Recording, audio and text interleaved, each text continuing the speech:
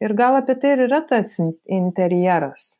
Ne apie šiaip tiesiog estetiką, o labiau apie tą žmogaus gyvenimo gerinimą. Kaip jisai tampa labiau savimi. Kiek jisai gali, kiek jis turi erdvės atsiskleisti.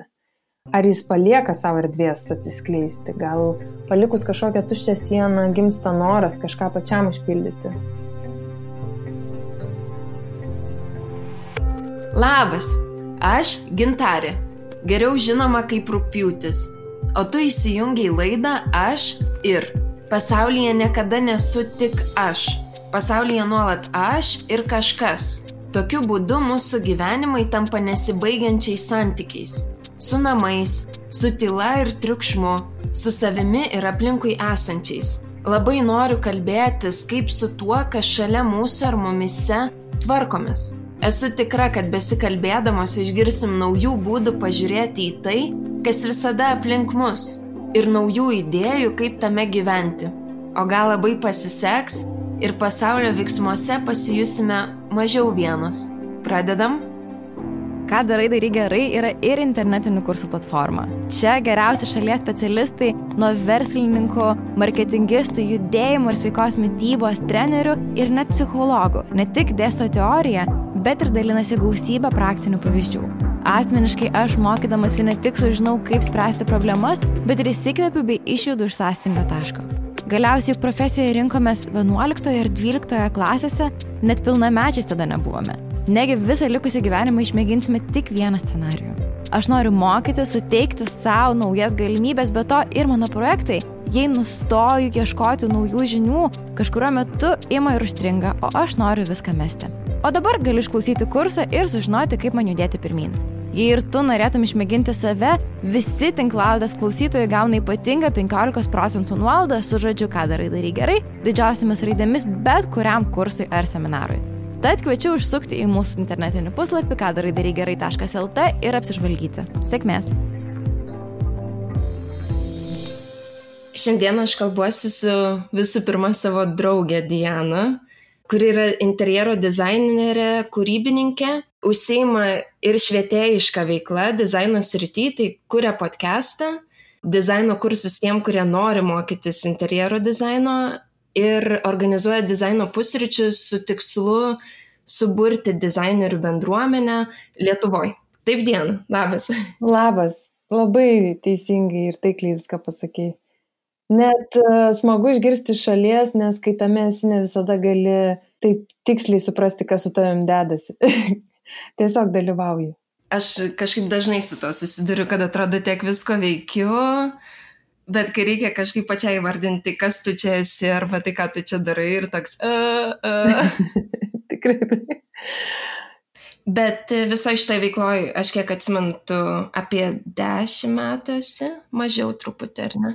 Taip, teisingai pasakei, mažiau gal truputėlį, tačiau poreikis keistis atsirado kažkuriuo metu, transformuotis, tiesiog prisikaupė matyt patirties, norėjosi kalbėti, išreikšti tą, ką išmokau ir taip ir gavosi su bendradarbystės jausmo, taip trūko. Nes dizaino veikloje dažnai interjero dizaineris visuose sprendimuose yra vienas. Ir klientas kreipiasi irgi dėl to, kad jis priimtų sprendimus ir ilgainiui tai apkarsta truputį. Norisi kažkaip reflektuoti, pasidalinti su kolegomis ir man labai to trūko ir pasirodo trūko ir kitiems. Tiesiog reikėjo garsiai išreikšti tą norą. Gal susitinkam bendrauti, tarkim, dizaino pusryčiuose. Ir viskas taip nekaltai prasidėjo nuo mažų diskusijų prie pusryčių stalo. Ir dabar jau tampa tokiu rimtų reikalų. Man nerealiai gražu yra, kai žmonės randa kažkokį trūkumą, ar ne? Ir tada ne tai, kad tik skundžiasi juo ir tik apie jį kalba, bet ieško būdų, kaip jį užpildyti. Kadangi aš žinau, kad Diana turi nuostabių lobių savyje, nes pati juos girdėjausi kalbėdama asmeniškai, norėjau pasikalbėti su tavim, Diana, apie namus, santykį kurį mes kuriam su namais, ar ne? Nes tu nuolat prisidedi prie kitų žmonių namų kūrimo ir žinau, kad esi reflektuojanti, kas man tavyje yra labai labai gražu. Namai apskritai, man atrodo, turėtų būti ta vieta, kur mes grįžtam būti saugus ir kur jaučiamės, kad galioja tik tai mūsų taisyklės ir galim ten pabūti tyloj. Jeigu reikia, galim pasislėpti nuo viso likusio pasaulio ir nuo pasaulio taisyklių, ar ne? Aš kažkaip taip matau namus. Man labai įdomu, kas tau yra namai. Tai tu labai gražiai dabar apibūdinai ir mano yra artimos pajautos, bet viena vieta yra tokia, kurią kiekvienas, kurdamas savo namus, turi atrasti. Ir man kaip kūrėjai net įvardinti klientas turi, arba tiesiog draugas, ar bet kas, kam aš darau namus, tai yra tos, kokios yra tavo tos taisyklės. Nes kai kurios taisyklės yra primestos iš visuomenės, iš aplinkos, inertiškos tokios taisyklės ir pajautos. Tiesiog statausi namus, kaip statosi mano kaimynas, arba gražesnius. Čia taip šaržuojant, bet taip yra, taip kartais nutinka. Tai tam, kad gautųsi kažkaip autentiškai, reikia save jausti. O man namai kažkaip yra toks guolis iš tikrųjų, kur jaučiuosi saugi. Tokia erdvė, kurią aš skiriu laiko tam, kad jį susikurtų. Ir per karantiną kažkaip patyriau labai didelį malonumą, būdama didumą laiko namuose. Nes aš galėjau tiesiog tas erdvės lėtai, skaniai pergyventi. Perleisti per save, nes dažnai aš perleidžiu kitų žmonių erdvės ir toks kaip batsiuvys be batų lieku. Mano namuose kaip ir yra tvarka tiesiog, bet ar aš spėju juos išpildyti, visai nebūtinai tai buvo anksčiau. Ir dabar mano namai per tą visą laiką, kai daugiau aš pabuvau namuose, tapo mano tvirtovė. Ir aš gal laikyčiausi tokios pozicijos, kad kiekvienam tie namai turi būti kaip šventovė ar asmeninė bažnyčia. Kaip tu sakai, grįžti, tavo taisyklės, tavo atmosfera, tiesiog alsuoja visi daiktai, yra tavęs tenai, nes dėžutė visada būna kaip dėžutė ir žmogus kažkaip apgyvendina tą erdvę savimi. Man namuose, be to, kad guolis, dar turi likti ir perspektyvos jausmas ir kažkoks žaismės pojūtis. Nežinau, vaizdas per langą, toks pirmas, kuris kyla, žinai, nes aš gyvenu Juodkrantėje ir matau kiekvieną rytą marias ir atrodo interjerui tam nieko nereikia, nes kiekvieną rytą gamta pasakoja vis kitą pasaką. Ir tai gali būti visiškai niūri diena, lietinga, bet tada tiesiogiai tu jauti tą melancholiją ir tiesiog santykis su pasauliu labai tada toks artimas. Tu neužsidarai kažkokiam savo, bet kaip ir turi guolį, bet tu jauti aplinką. Tai mane tas kažkaip dabartinėse mano namuose džiugina labai. Aš, žinai, norėjau klausti, koks mėgstamiausias yra tavo namų kampas, bet, galvoju, kad turbūt balkonas, ne? Balkonas būtų. Šiaip aš labai mėgstu vandenį, tai mano dar mėgstama vieta yra, žinai, vanduo, dušas. Tiesiog, jo. Aš ten praskaistėju, prašviesėju ir tada einu žiūrėti į tą vaizdą. O tu čia užsiminiai, kad, žinai, svarbu yra namus kurti savo, o dažnai žmonės, ir tikriausiai todėl, kad yra užsiėmę. Namų kūrimas toksai ilgas procesas, man atrodo, tu turbūt antrintumei. Taip, žinau. Man, žinai, kyla toksai klausimas iš tavo patirties, procentaliai, žinai, kiek daugiau yra žmonių, ar tie, kurie kuriasi savo, ar tie, kurie kuria iš Pinteresto paveiksliuko, ir ar yra kokia nors problematika su tuo, nes aš labai mėgstu sėdėti Pintereste, žinai, ir žiūrėti į namus, visokius ir ten instagramiškus namus, bet, ar neatsiranda tas toksai pavojus, žinai, šitoj medijuotoj visuomeniai pradėti kurtis namus, kad jie būtų instagramiški, o ne kad būtų mano. Tai labai slidi riba. Tai tavo atveju aš dėl tavęs nepergyvenčiau, nes tu tiesiog save gerai jauti ir greičiausiai Instagrame atpažintum tai, kas yra tau autentiška. Bet dar vienas dalykas, net ne vienas, o vienas iš dalykų, tai yra šitoj plotmėje, kad pirmą reikėtų reaguoti į aplinką, kurioje esi ir joje aptikus kažkokius ar kampus, kurios reikia išspręsti kitaip, ar kažkokias nesuvokiamas erdves, vat jos nepatogios ir norisi jas transformuoti. Tada ieškoti Pintereste paveiksliuko, o ne atvirkščiai. Galbūt, jeigu naujai stataisi namą, gali pirmą pradėti nuo to, nes tokiu būdu gali strikti tokioj vietoj, kur prasilenkia tavo netgi galimybės su tuo, kad tu matai Instagrame, nes Instagramas yra iškreipta realybė ir ten, tarkim, dabar yra netgi daugėja rinkoje žmonių, kurie atlieka 3D vizualizacijas ir tu gali gauti tokius futuristinius, fantastinius vaizdus, kuriuos realybėje įgyvendinti nelabai net įmanoma.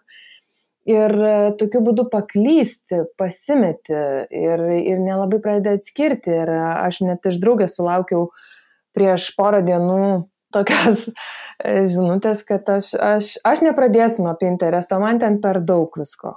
Ką man ten įvesti, kokį raktažodį, kad kažkaip susiaurėtų ta pasiūla. Man tai baisoka, žinai, kad tokiu būdu truputį prarandamas tas autentiškumas. Tai jeigu žmogus yra tvirto stuburo, turi savo skonį, tai jis tiesiog atras tai, kas jam patinka ir įsivardins. Ir taip galės susidėlioti savo mozaiką. Paveikslą apie save dėlioja, štai kaip atrodys mano namai. Bet kuris galbūt dar nelabai jaučia, tai pasimesti gali tarp tų įsivaizdavimų, kaip turi atrodyti namai, nes tarkim, įžymybės daro savo namus galbūt su tikslu, turi tikslą save pristatyti ir parodyti, tai ir namai greičiausiai bus suorientuoti į tai, kad tie objektai ir daiktai turėtų rodyti kažką ir kažką teikti. Tai nebūtinai bus daiktai ir objektai, kurie suteikia komfortą, psichologinį, tiesioginį, ir tokį emocinį, kuris ateina per daiktus, kurie žmogui dažniausiai būna labai asmeniški. Tokie kaip močiutės stalas kažko. Ar kažkokie dalykai, kurie yra labai labai jautrus, turi ilgamžiškumą ir kažkaip taip tada šitie daiktai tarytum liktų antram plane, jeigu žiūri Instagramo paveikslėlį ir, tarkim, nežinau, skandinaviškų hipsterių, žinai, tos Instagramus stebint. Taip. Aš jaučiu tokį didelį spaudimą savyje. Aš iš tikrųjų jį atpažinau taip maždaug prieš metus. Su juo dabar susipažindinėju ir bandau pažinti jo gylį, plotį ir tada aiškintis, ką su juo daryti. Bet mane Instagramas kol kas atrodo, kad ne taip stipriai veikia, bet mane labai veikia artimų žmonių nuomonės. Ir net ne nuomonės, kurias jie pasako, bet aš esu, pavyzdžiui, susidariusi tokią viziją, kas patinka mano artimiausiam draugiam, arba mano mamai. Jo, aš taip sakyčiau, gal labiausiai draugės ir mama. Pavyzdžiui, netgi kai renkuosi drabužius, arba aš dabar, žinai, esu tokioj stadijoj, mes su vyru neturim savų namų, bet kadangi, ir kalbant apie tos daiktus, man yra labai svarbu, kad nebūtų taip, žinai, kad mes įsigysim namus ir tada turime ten per 2-3 mėnesius įsirengti, viską susipirkti, nes nieko, žinai, neturim, tai nuvarom į IKEA ir viską susiperkam. Tai todėl aš esu dabar tokiam procese, nors mes ir neturime namų, bet aš, kai mes keliaujam, einu į visokius thrift stores arba į antikvarų parduotuves, arba per Facebook Market ieškau ten visokių krepšiukų, rėmelių, kažkokių dekoracijų, nes tada tie daiktai arba tęsia savo istoriją naujose namuose, arba jie yra iš kažkokių kelionių ir jie neša prisiminimus, ar ne? Bet aš netgi šitus daiktus pirkdama susiduriu su tokiu, kažkai ką mano mama pagalvotų. O čia šitai draugiai tai tikrai nepatiktų, žinai. Jinai pasakė, šita draugė pažiūrėjusi šitą sakytų, nieko toksai. Ir šiti balsai mane tikrai persekioja. Ir, aš, žinai, suprantu, kad aš esu sąmoninga, ta prasme, kad aš nuolat stengiu, žinai, save stebėti ir užčiuopti visas mintis ir kelti klausimą, iš kur jos ateina. Bet yra, žinai, žmonių, kurie tikrai galvoja, gal nėra niekada apie tai pagalvoja, žinai, kad, aš išsigandau, žinai, pavyzdžiui, šitų kelnių, dėl to, kad žinau, kad šitai draugiai nebus ypatingosios, jinai nesakys, wow, kokios gražios, o yra blemba, kaip svarbu yra, kad kas nors pasakytų. O kaip tu gražiai atrodai, kaip man patinka, kokie gražus, žinai, koks gražus remelis, ar, įdomu yra, kaip mums reikalingas tas patvirtinimas. Aš susiduriu su lygiai su to pačiu mechanizmu, tarkim, dirbdama su klientais ir jisai veikia, kuo puikiausiai, pas visus, daugiau mažiau. Tik kartais, jeigu to nesekti, kažkaip nepastebėti, tai pasiekia tokias absurdiškas formas. Tokias iki ašarų juokas jau. Aš dabar prisiminiau vieną klientę, kurią tikrai galiu įvardinti, ji neįsižeis, jos mama yra braižytoja ir tiesiog mes matavom tuos centimetrus kiekvienam kambarį, kiekvieną daiktą statydamas. Net atvažiuoja mama ir pamatuoja paskui. Iš anekdotinių, bet ką daryti su tuo? Tiesiog gyventi kažkaip būtų pernelyg supančiotas tas žmogus. Man gaila atrodo klientų, jeigu jie įstringa kažkokiam tokiam kampe ir tada gaunasi dabar, kai tu kalbėjai, aš galvojau, kad dažniausiai aš būnu tas trečias žmogus tokios neutralios nuomonės. Nes yra, tarkim, kliento žmona ir vyras, tai žmonos nuomonė, tada yra vyro nuomonė, gal yra dar ten brolių, seserų ir dar mamos ir tėčio, ir tada yra dizaineris. Ir tada toks gaunasi, kad kažkaip ta nuomonė taip truputį apmalšta tame procese, kai reikia jau priimti sprendimą. Bet aš irgi bandau tada įsitraukti ir kažkaip atliepti tų žmonių dvasią. Aš bandau įsigyventi, kas jiem patiktų, tada tarytum ir jiem bandau tikti. Tai painus dalykas. Bet visada norisi truputį išlukštenti iš to įsivaizdavimo, nes dingsta autentiškumas. Tu kaip ir perimi išminti iš savo draugių, iš mamos vienok. Nes tai yra gal geroji patirtis, kad jos tave veda link kažkokio geresnio drabužio, geresnės kokybės, bet jeigu tai vien dėl to pagyrimo, o taip ir būna su interjerais, kad kai kurie interjerai yra vien dėl to tam, kad jie patektų į kai kuriuos portalus ir juos įvertintų kažkokie, tai taip yra, tai būna. Ir dizaino bendruomenė yra žmonių, kurie gal kai kurie labiau suinteresuoti ten patekti, kai kurie mažiau.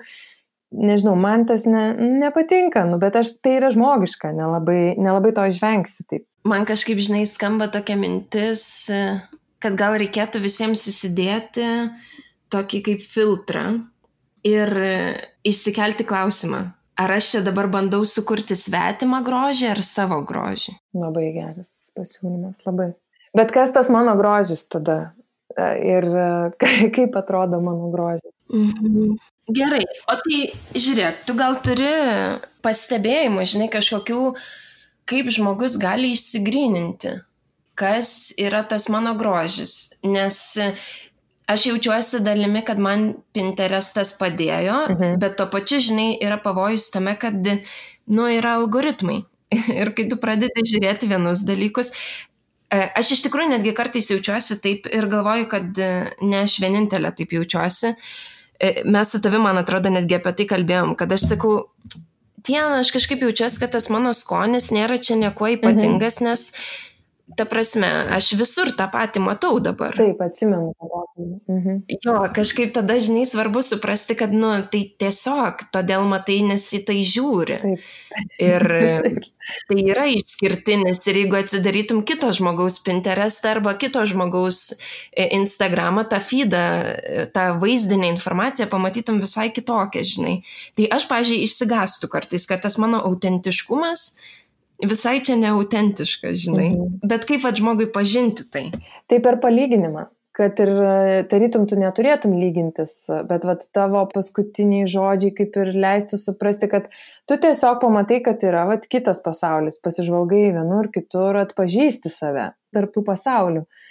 Ir nieko tame tragiško nėra. Tu gal klaidą darai rinkdamasis, jeigu tu tiesiog aklai kopijuoji, žvelgi kažkokį tai profilį ir bandai iššokti į kito kelnes. Matuojasi ten gal man tos, gal man anos.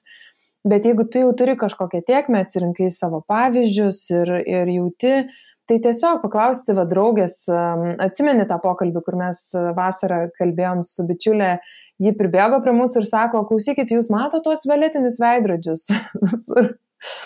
Ir mes tada sakom, ne, kokius violetinius veidrodžius. Ir dar ten tie putoplastą, man atrodo, išpurkšti. Jie dabar madoj tam tikram laukiava. Tai tik tokiu būdu gali atpažinti, kad pas tave jų nėra. Tai kai yra šalia žmogus, su kuriuo gali pasidalinti ir skaniai priimti tą skirtumą, skirtingumą apskritai.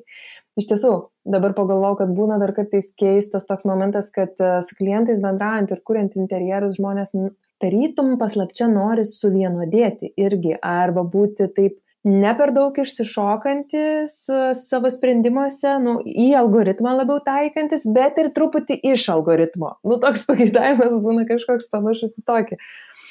Man darbe pakankamai ilgą laiką tenka bendrauti su žmonėmis ir anksčiau ir vėliau aš būnu tas filtras. Aš tiesiog jaučiu, kas jam būtų geriau. Jeigu jis negali savo to įvardinti, tai aš jau jaučiu, kas jam būtų geriau ir įvardinu ir tada sako, aha, teisingai. Taip reikia. Šito ir norėjau iš tikrųjų. Tam reikia laiko ir pažinimo tokio pabendravimo. Tai tavo užduotis yra tokia gryninti. Ir man kažkaip skamba, kad žmonės turbūt turėtų savo duoti laiko. Aš kažkaip savyje jaučiu, kad tokie skuboti sprendimai mano dažnai yra priimami nelabai adekvatus, nelabai mano. Tiesa. Kai aš esu įspausta į tokį, kad tau reikia dabar kažkokio funkcinio daikto, ar ne? Ir kaip ir neturi laiko susirasti to savo vieno vienintelio. Ir man yra didžiulis malonumas turėti laiko ieškoti, tarkim, veidrodžio. Paradoksas, kad dažniausiai statybose nėra laiko. Mes turime pusę metų, bet vis tiek tuos sprendimus reikia priimti pakankamai greitai. Palyginus, kiek tu galėtum strateguoti, tai komfortas būtų toks, kad pradėti ruošti savo namus ir kurti iš anksčiau, lėčiau. Taip kaip tu, pavyzdžiui, dabar pasakoji, kad ieškai daiktų, tai yra nerealu, nes tu gali pagalvoti, pajausti tuos daiktus, kažkaip integruoti juos į savo gyvenimą, pagalvoti, ką tu su jais veiksi, kaip jie judės tavo erdvėj. Tai daug daugiau gali išjausti ir galų gale tada neapsikrauni savo aplinkos beverčiais ar skubotais pirkiniais, kas dažniausiai būna klaidingi dalykai. Karantino metu kažkada svarsčiau apie tai, ką žmogus tiesiog galėtų padaryti savo, kad palengvintų aplinką, tai pradžiai tiesiog išsinešti tą šiukšlyną, kokį nors triukšmą daiktų, kurie yra beverčiai, ar juos atiduoti, ar juos padovanoti, ar parduoti. Ir kai turi laiko, tada turi laiko apmastyti ir priimti tokius ilgamžiškesnius sprendimus. Tai kai sulėtino karantinas, kaip ir atsiranda laiko ir edukuojantis ir suvokiant, kiek tai kainuoja energijos, galima iš anksčiau pradėti ruoštis tuos namus. O dabar norėčiau sekundai sustoti. Čia bus reklaminė pauzė. Norėčiau labai padėkoti Birutei. Tai natūralus mineralinis vanduo, kuris man šiuo metu atstoja ir šampaną, ir rytinę kavą. Nebeįsivaizduoju nei vienos dienos be Birutės. Žinoma, aš ją geriu jau daugybę metų, visada su savimi ar rankinuke, ar mašinoje turiu buteliuką, kuriuos vėliau, tikrai pažadu, nuoširdžiai recaiklinu ir surinktus pinigus paaukoju labdarai. Bet kai papasakojau Birutei apie šią idėją, apie tinklalaidę, kur kalbinsiu moteris, apie tai, kad mums būtina viena kitą palaikyti, būtina viena iš kitos mokytis, Birutės projektų vadovė net suplojo rankomis ir sakė, taip, mes norime būti to dalimi. Tad ačiū jiems už prisidėjimą, už tikėjimą, o jums visiems labai rekomenduoju paragauti Birutės. Bent jau man beprotiškai patinka.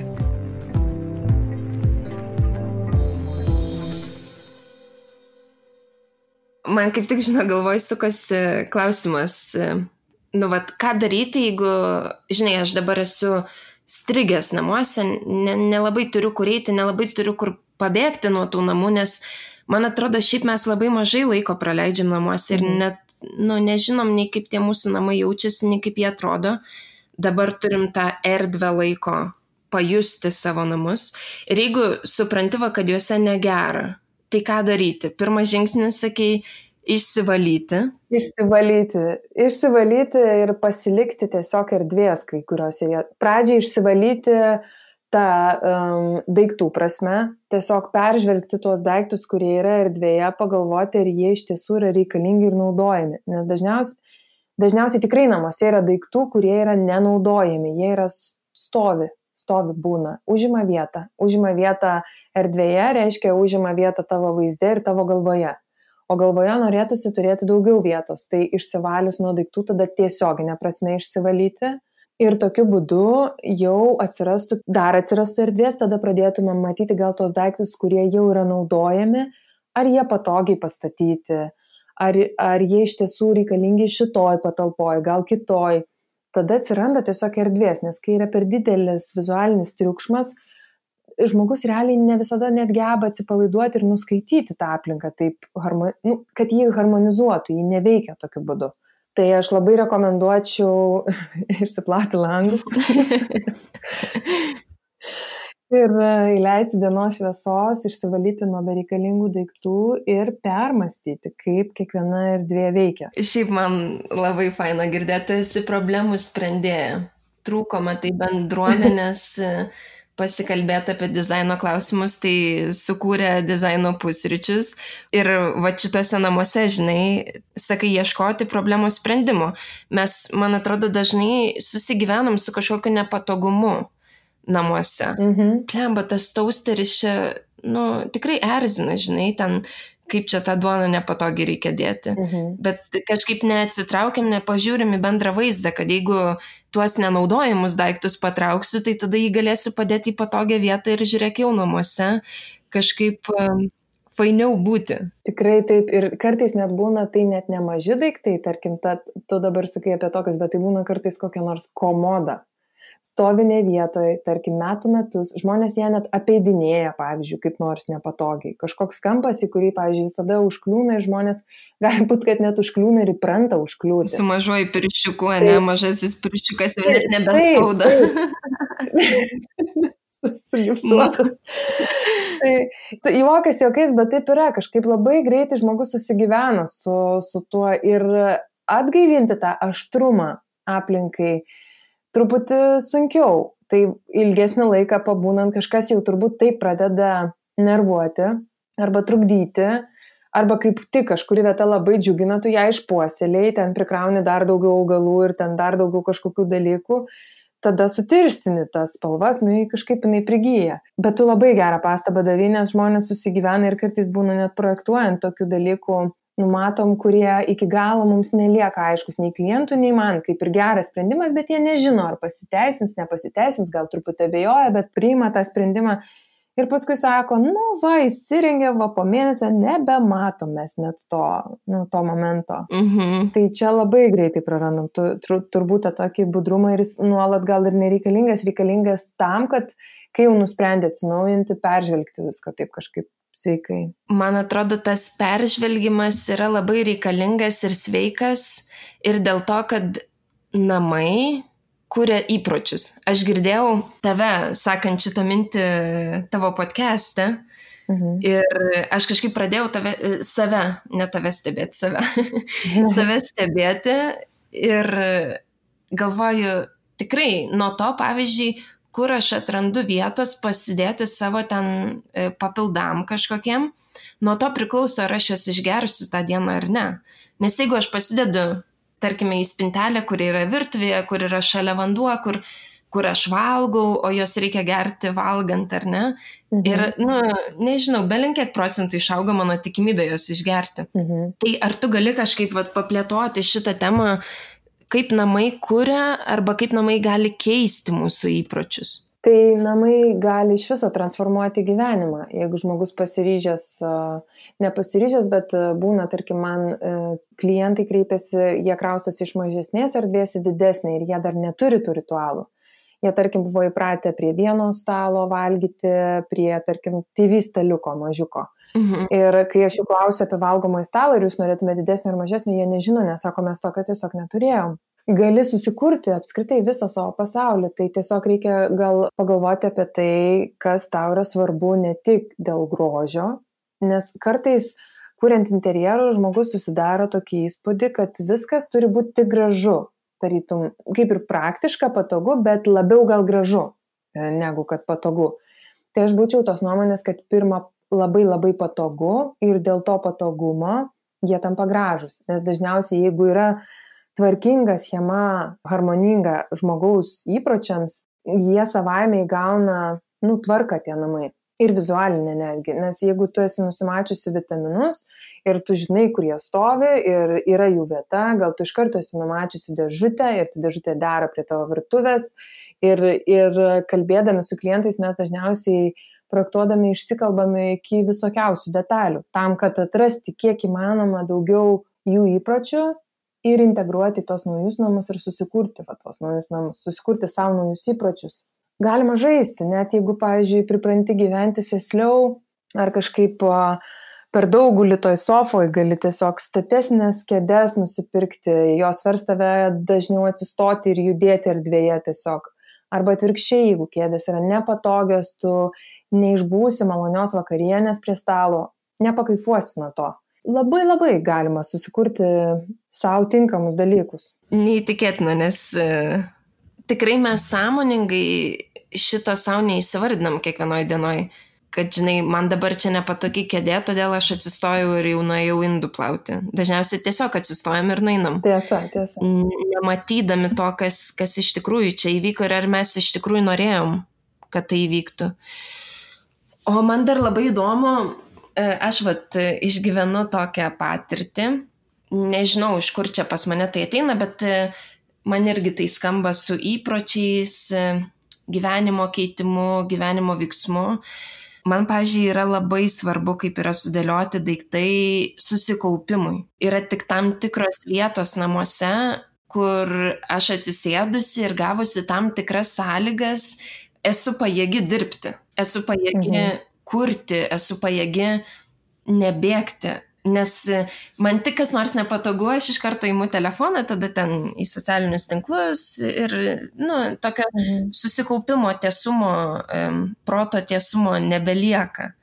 Tau taip vyksta, ar ne? Tikrai taip, aš savo darbo kūrybos tą erdvę šiemet perkeliau iš vieno kambario į kitą ir sukau ir stalą ir ieškojau, kaip paveikslai turi kabėti, kiek jų čia turi būti, koks turi būti, kiek kelių grupių apšvietimas, ar turi man langą pūsti vėjas per kairį petį ir labai gerai tave suprantu ir tai yra atskiras mokslas apie namų holistiką, namų psichologija yra netgi tokia knyga.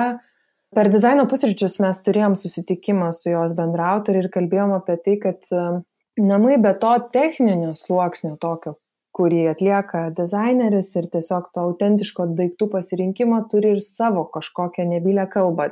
Pati architektūra diktuoja. Ir gal tu, pavyzdžiui, saugiai jautiesi uždaroje erdvėje, kai tu jauti tokį guolio jausmą. Gal kaip tik reikia, kad būtų perspektyvos vaizdas ir tu galėtum tada turėti proto aštrumą. Kiekvienam yra individualu ir tokio bendro vardiklio nėra, bet kad tą reikia išjausti, tai vienareikšmiškai.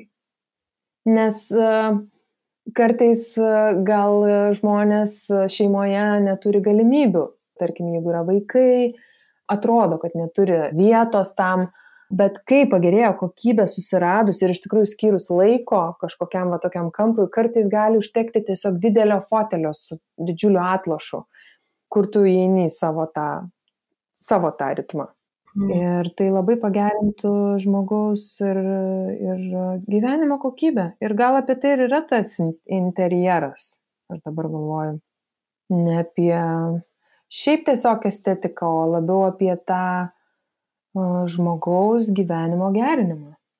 Kaip jisai tampa labiau savimi. Kiek jisai gali, kiek jis turi erdvės atsiskleisti.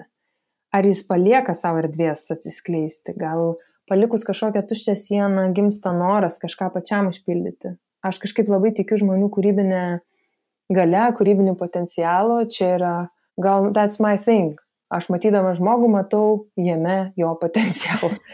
Ir visada kažkaip ir norisi palikti tada žmogui tos erdvės, užpildyti tuos namus daiktais, kaip tu sakai, iš kelionių, iš jaustų krautuvėlių išvaikščiotų, išuostytų kažkokių tai ir tame gimsta, man atrodo, toks kažkoks tikras dalykas. Man atrodo, apskritai yra mitas labai stipriai bujojantis žmonėse, pačiose apie save, kad jie yra nekūrybingi. Aš kažkaip matau pasaulį tokį suskirstytą į tuos ypatinguosius, kurie gavo kažkokią papildomą Dievo dovaną ir yra kūrybingi, ir kiti ne. Bet aš čia, kai skaičiau Elizabeth Gilbert knygą, labai nuostabi, Big Magic vadinasi, jinai, žinai, bando pasakyti, kad mes visi turime tą kūrybą savyje. Ta kūryba nebūtinai turi reikštis, kaip ten, žinai, knygą parašyti arba paveikslus gebėti piešti. Kūryba yra labai gražius manikiūrus daryti, žinai, arba valgyti labai gerai daryti. Bet kad, tą kūrybą savyje mes turim ir man atrodo, kad kuo labiau mes patikim tą kūrybą savyje, tuo labiau mes gebam užpildyti tą tuščią sieną. Visiškai sutinku, jo. Šiandien kaip tik kalbėjau lygiai tokia pačia tema su Lietuvos dizaino asociacijos valdybos nariu ir tą temą ir lietėm, kas yra menininkas ir kas yra kūrybininkas, kaip žmogus kūrybiškas ir ar jisai kūrybiškas ir vienareikšmiškai visi galim sutarti, kad žmogus iš prigimties yra labai kūrybiška būtybė ir tikrai nebūtinai, kaip tu sakai, kažkokiam mene, tai gali būti kūryba bet kokiam procese. Ir tas jaučiasi, tada tas persiduoda kažkaip į tą procesą ir tu valgai ten kiaušinienę ir jauti, kad žmogus iš širdies padarė. Man šiaip visą laiką atrodydavo, apskritai tai yra prabanga mums galėti kalbėti apie tai. Aš turiu tokį ginčą, ar yra prabanga turėti gražius namus ar ne. Ir iš dalies man atrodo, kad prabanga, bet iš kitos dalies, jeigu mes įvertinam tą savo kūrybiškumą, kuris yra šiaip visko varomoji jėga, kuris gali viską prikelti. Man atrodo, kūrybiškumas yra tai, kas gali prikelti kito žmogaus širdį, žinai, tai gal jisai gali ir namus kažkaip prikelti. Kad nebūtina yra tik svajoti išsikelti į naujus namus, naujas erdves, apie naujus daiktus, kad mes galim tvarkyti savo erdves ir net nebūtinai naujais daiktais. Yra, žinai, ta netgi grupė Facebook'e Zero Waste mainai. Labai faina. Tenai žmonės, tiesiog, žinai, įdeda daiktus, kurių jie mato, kad jų namuose nebereikia. Ir kiti žmonės gali juos pasimti. Mes visą laiką gal galim netgi ir su draugais, žinai, pasidaryti tokią karantino veiklą. Visi susitarė, vieną savaitgalį tvarkosi namus, atsideda visus daiktus, kurių jam nereikia, sufotkina ir vieni tarpusavyje pasikeičia. Labai faina mintis, labai. Ką žinau, man tai faina būtų žinoti, kad ten, žinai, Diana nenaudoja tausterio ir dabar aš namuose turiu Dianos tausterį. Aš nenuėjau ir nenusipirkau jo topo centre ar dar, žinai, kažkur kitur. Kaip tau, atrodo, čia prabanga yra turėti gražius namus ar ne? Tai tas kaip grožį tu supranti, tai aš tą grožį suprantu panašiai kaip tu.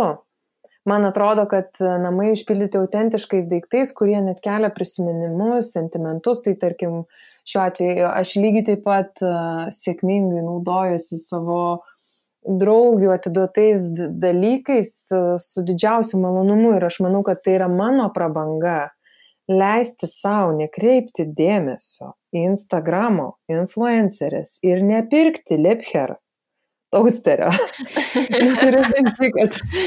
Kad reikia drąsos tam, reikia pasipriešinti tam plaukimui kažkokiam tokiam, bet kai aš jau, dar toks įsivaizdavimas, aš kai jau suaugsiu, arba kai aš jau būsiu rimtas žmogus, tai aš jau būsiu įtikęs į visus brandus ir į visas, nežinau, taisyklės kažkokias, tai man atrodo, aš prabangą suvokiu kitaip. Aš manau, kad verta skirti dėmesio gerai kokybiškiam dalykam, kurie atlieka funkciją, kurie be abejo reikalingi, tada jie yra brangesni, taip, tiesiogiai. Ten gera santechnika, tarkim. Tai, ko neišlupsi iš tų namų, tau reikės geram menui, kuris suteiktų tavo sienai gylio ir tu jaustum tą žmogų kuriantį, tai yra mano prabanga. O ta prabanga, kuri yra dažnai suvokiama kaip, tarkim, baroko laikmetis, ar ne? Paprastai žmogus supranta, kad kažkoks klasikinis interjeras tai yra prabanga.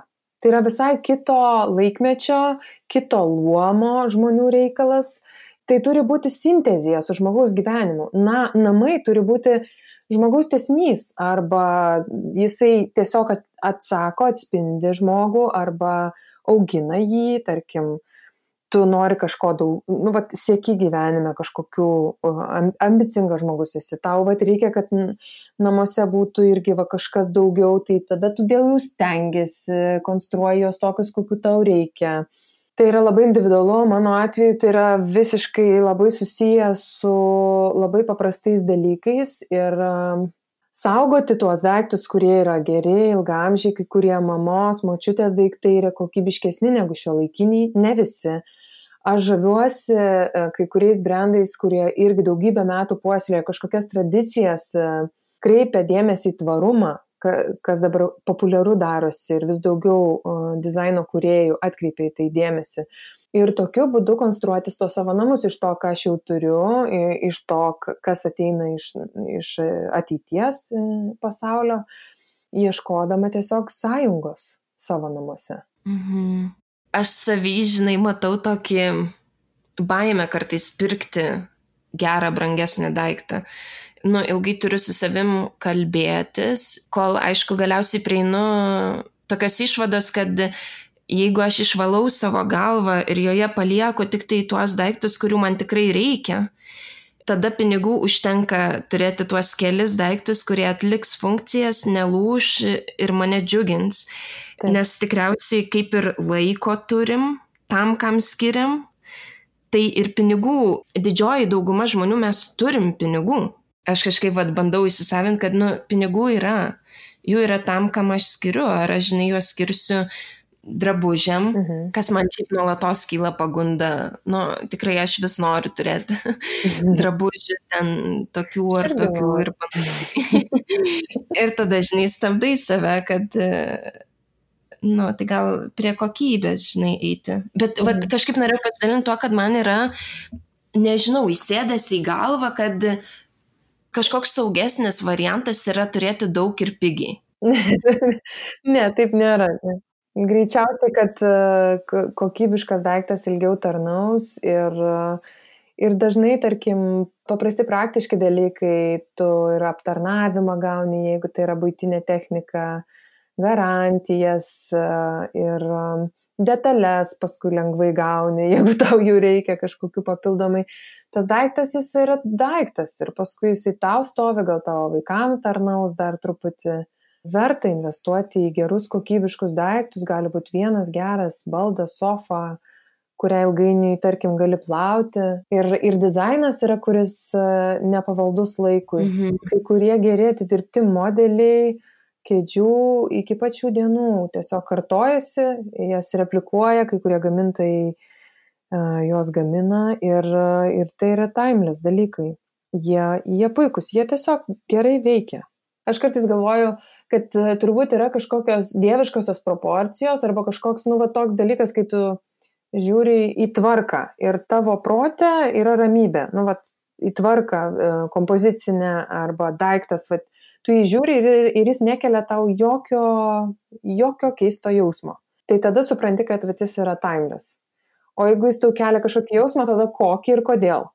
Jeigu jis ten ryškesnis ar įmantresnis, tai ką jis tave žadina, gal jis tau dabar dėl kažkokių kitų priežasčių reikalingas. Bet jeigu galvoti taip fundamentaliai apie namus, verta investuoti į, tarkim, gal kažkiek mažiau tų daiktų, bet kad jie būtų tikrai kokybiški ir gražus ir ilgaamžiai. Tai namus mes kuriam per daiktus, tai namus kuria daiktai ir man kažkaip, žinai, vis skamba, kad namus kuria ir žmonės. Ir čia turbūt yra rizikos susifokusuoti į dizainą, į daiktus, į, žinai, langų dydį, nežinau, sienų struktūrą ir panašiai, pamirštant, kad blemba, galiausiai ar gera grįžti namo labiausiai priklauso nuo to, jeigu gyveni ne vienas, tai kas tavęs ten laukia. Tikrai taip. Dar yra vienas sluoksnis yra tiesiog daiktai, o kitas sluoksnis yra tai prisiminimai, nuotraukos, kažkokie dalykai, kuriuos mėgsta to žmogus, kvapai, veiklos. Kai žmogus užpildo namus, negyvenami jie nesušyla, neprigyja, nevyksta niekas juose, jie tampa tiesiog kažkokia erdvė, nežinau, bet yra tokių namų, kurie yra tarytum negyvi, net stebint kai kuriuos itin gražius interjerus, kartais kyla toks jausmas, kad kažko juose trūksta, o ir man kyla klausimas, kai vartai interjero žurnalo, ar tau netrūksta žmogaus juose. Mhm. Ir aš kažkada buvau sugalvojusi daryti fotosesiją su klientais, nes ne visi sutinka ir ne visi gal nori fotografuotis, bet dažniausiai tai yra, jie taip žaviai susiję, tiek vizualiai, tie namai tinka prie tų žmonių, žmonės tinka prie tų namų ir kur ne kur katalogė tu gali pamatyti šunelį, ten kačiuką, labai faina, bet žmonių nuotrauka taip subtiliai šalia, dabar kai kur integruojasi, bet vėlgi žmogus toks kaip šešėlis, kaip vaiduoklis dažniausiai būna interjero, kad žurnalų nuotraukose. Bet viskas prasideda nuo jo ir yra viena svetainė, Selby.com, labai žavus žmonių gyvenimo fotokatalogas.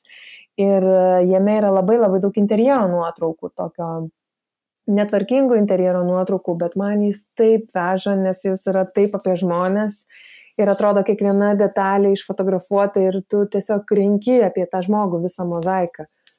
Jis toks gyvas, jis taip alsuoja tiesiog ta erdvė. Žmogumi, mane žavi tai labai. Namai tokia yra kaip žmogaus išdava.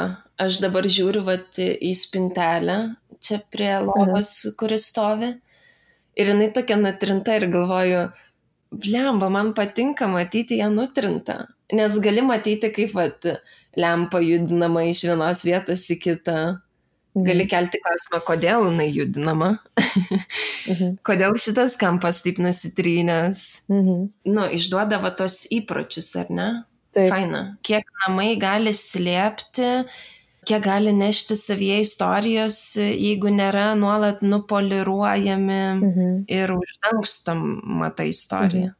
Aš netgi kolegės vienos atsimenu diskusiją su kolegė, kad mes diskutavom šiaip apie virtuvių dizainą ir galvom, ar nėra tos modernios virtuvės tokios visai kažkaip nuasmenintos, kad žmogus tarytum, kai kurie interjerai tokie, kad žmogus tarytum yra kaip trikdis, jeigu jis prisilies su riebaluotais pirštais, tai va Jėzus, tai tas paviršius neatlaikys to riebalo. ir taip yra, kartais atrodo, kad tai tampa kažkokiu šaltų paveikslų, bet tai kaip tada vyksta gyvenimas, kaip tas žmogus jaučiasi įsitempęs.